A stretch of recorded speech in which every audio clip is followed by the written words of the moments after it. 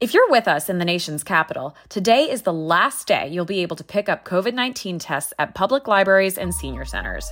As COVID-19 cases and hospitalizations remain low in the district, DC Health is ending these at-home testing programs on February 28th. All 8 wards will maintain their in-person testing sites. This is Pulse Check. I'm Katherine Ellen Foley. The FDA's Center for Tobacco Products has issued its first civil monetary penalties to 4 e-cigarette manufacturers for selling products the agency hadn't authorized. So far, the FDA has only authorized 23 e-cigarette products. The makers convinced the agency that their products were appropriate for the protection of public health, but FDA has rejected millions more. The 4 companies hit with fines are Vape Escape, Great American Vapes, The Vapor Corner, and 13 Vapor. And looking ahead this week, the House Select Subcommittee on the Coronavirus Pandemic is holding a roundtable about COVID-19 policy decisions on Tuesday at 2 p.m. Subcommittee Chair Brad Wenstrup, a Republican from Ohio, will question physicians from Stanford, Harvard, and Johns Hopkins on the federal response to the pandemic to see what can be learned for future emergencies. And some researchers are issuing the wake-up call that poor or inadequate sleep is a major player in public health. Politico's Erin Schumaker has the story. Thanks so much for having me. Can you walk me through some of the sleep disparities you heard at this recent Harvard panel? So 2 of the big ones that we heard about were a gap in sleep between Black Americans and white Americans, and a gap in sleep in terms of socioeconomic status. So it appears that there is a link between worse sleep, whether that means shorter sleep or interrupted sleep, and poverty. There's some kind of association there. And when we're talking about worse sleep, what are the cutoffs? Like how much sleep are we talking about? Yeah, so the numbers that I tend to hear over and over again from researchers and scientists are about 7 or 8 hours a night. In addition to wanting to get that duration of sleep, you also want to be getting regular sleep at kind of the same hours every night. So if you're going to bed, whatever, I go to bed around midnight and wake up around 7, I'm going to want to be doing that every night. Doesn't matter if it's a weekend or a holiday. Consistency is key. Duration is key. Good sleep quality is key. They did stress that it's cool to nap. At least one of the researchers was very pro nap, but that's sort of like a stopgap measure. You shouldn't be getting 5 hours of sleep and then trying to make it up with naps. That's not really best practice there. I personally feel really bad whenever I can't get enough sleep for whatever reason. But it seems like, every now and then that's going to be beyond our control. And it seems like that would happen to everybody. So I'm wondering, why are researchers caring so much about sleep disparities?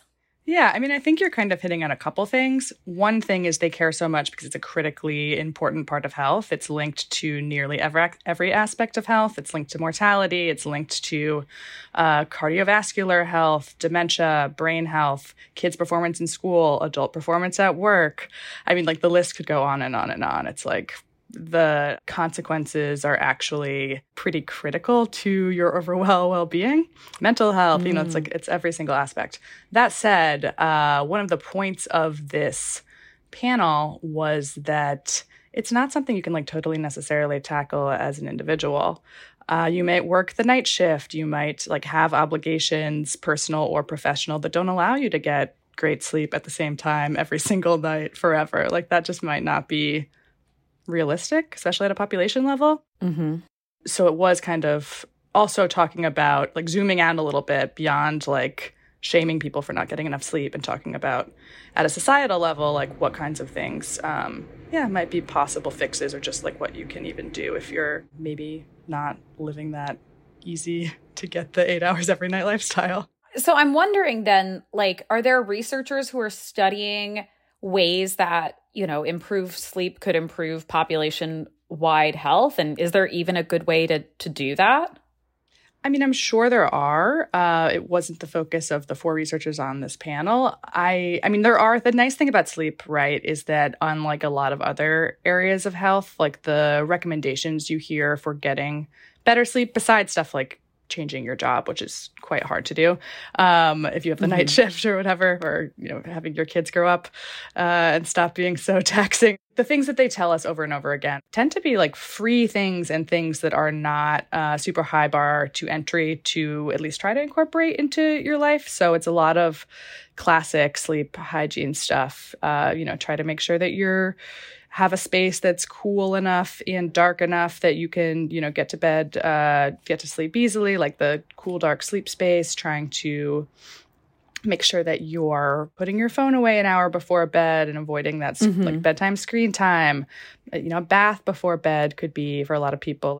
They compared it to the way that little kids or like toddlers have a sleep regimen, and like adults should really have them too.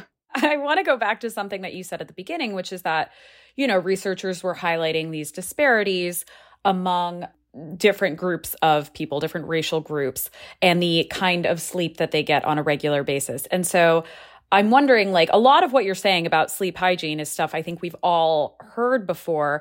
And I'm wondering if researchers had any insight as to what might be going on between different groups, because I would assume, everybody loves to get 8 hours, or however much is adequate for you.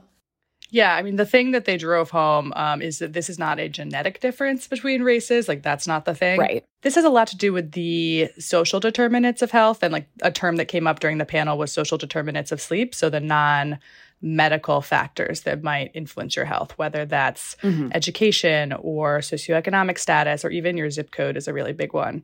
So, if we look at different zip codes, like there may be zip codes that have a higher proportion of Black residents where there's more light pollution, like some aspect of just like being in that zip code that may impact sleep in some way. Like if you are, hearing loud noises outside, there may be noise pollution. If you're hearing loud noises outside of your window, like all the time, that, could certainly have an impact on sleep. There's just all these social factors that could mean, on average, people in that neighborhood are not sleeping as well as people in other zip codes.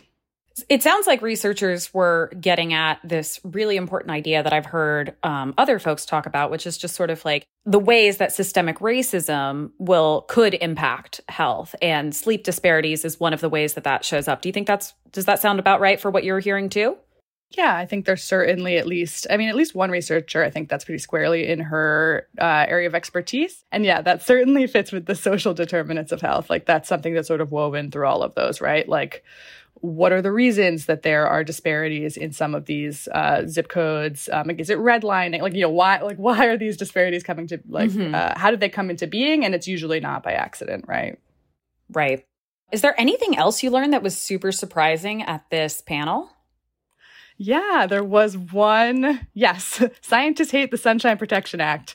That was one surprising thing that I learned. And that, as we know, is the proposed legislation that would make daylight savings time permanent. So there would be no time change twice a year. Scientists, it turns out, are not into that at all. They say that would be like forcing us all to constantly have jet lag. Like we'd be operating under hours that our body's not meant to live under. So, maybe staying up later because the clock says we'd be staying up later, but then still having to wake up early for our jobs. Like at least one scientist was very passionate about her dislike of this proposed rule.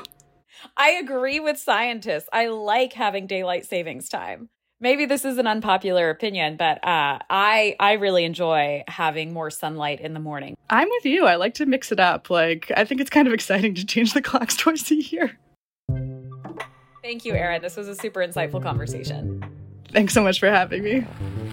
And that's our show. Our music is by the mysterious Breakmaster Cylinder. Annie Reese is our producer. Raghu Manabalan is our editor. Our healthcare team editors are Eli Reyes, Dan Goldberg, Barbara Van Tyne, Beth Belton, and Sean Zeller. Jenny Ament is the executive producer of audio at Politico. I'm Katherine Ellen Foley. Subscribe and follow Pulse Check for a new episode every day. And subscribe to our newsletters where you can read this reporting: Pulse, Future Pulse, and Prescription Pulse. Thanks for listening.